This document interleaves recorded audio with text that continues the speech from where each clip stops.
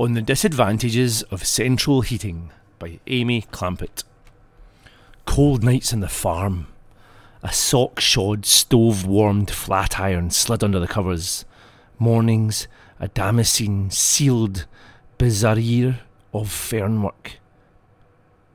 Decades ago now. Waking in northwest London.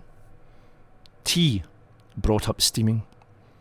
A peak freen biscuit alongside, to be nibbled as blue gas leaps up singing decades ago now.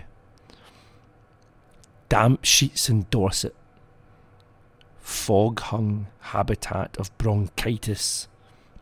Of long, hot soaks in the bathtub. Of nothing quite drying out till next summer. Delicious to think of hassocks pulled in close. Toasting forks held to coal glow.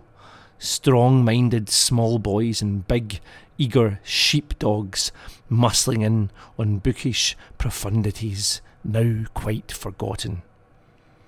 The farmhouse long sold old friends dead, or lost track of. What salvaged is this vivid diminuendo, unfogged by mere affect, the perishing residue of pure sensation.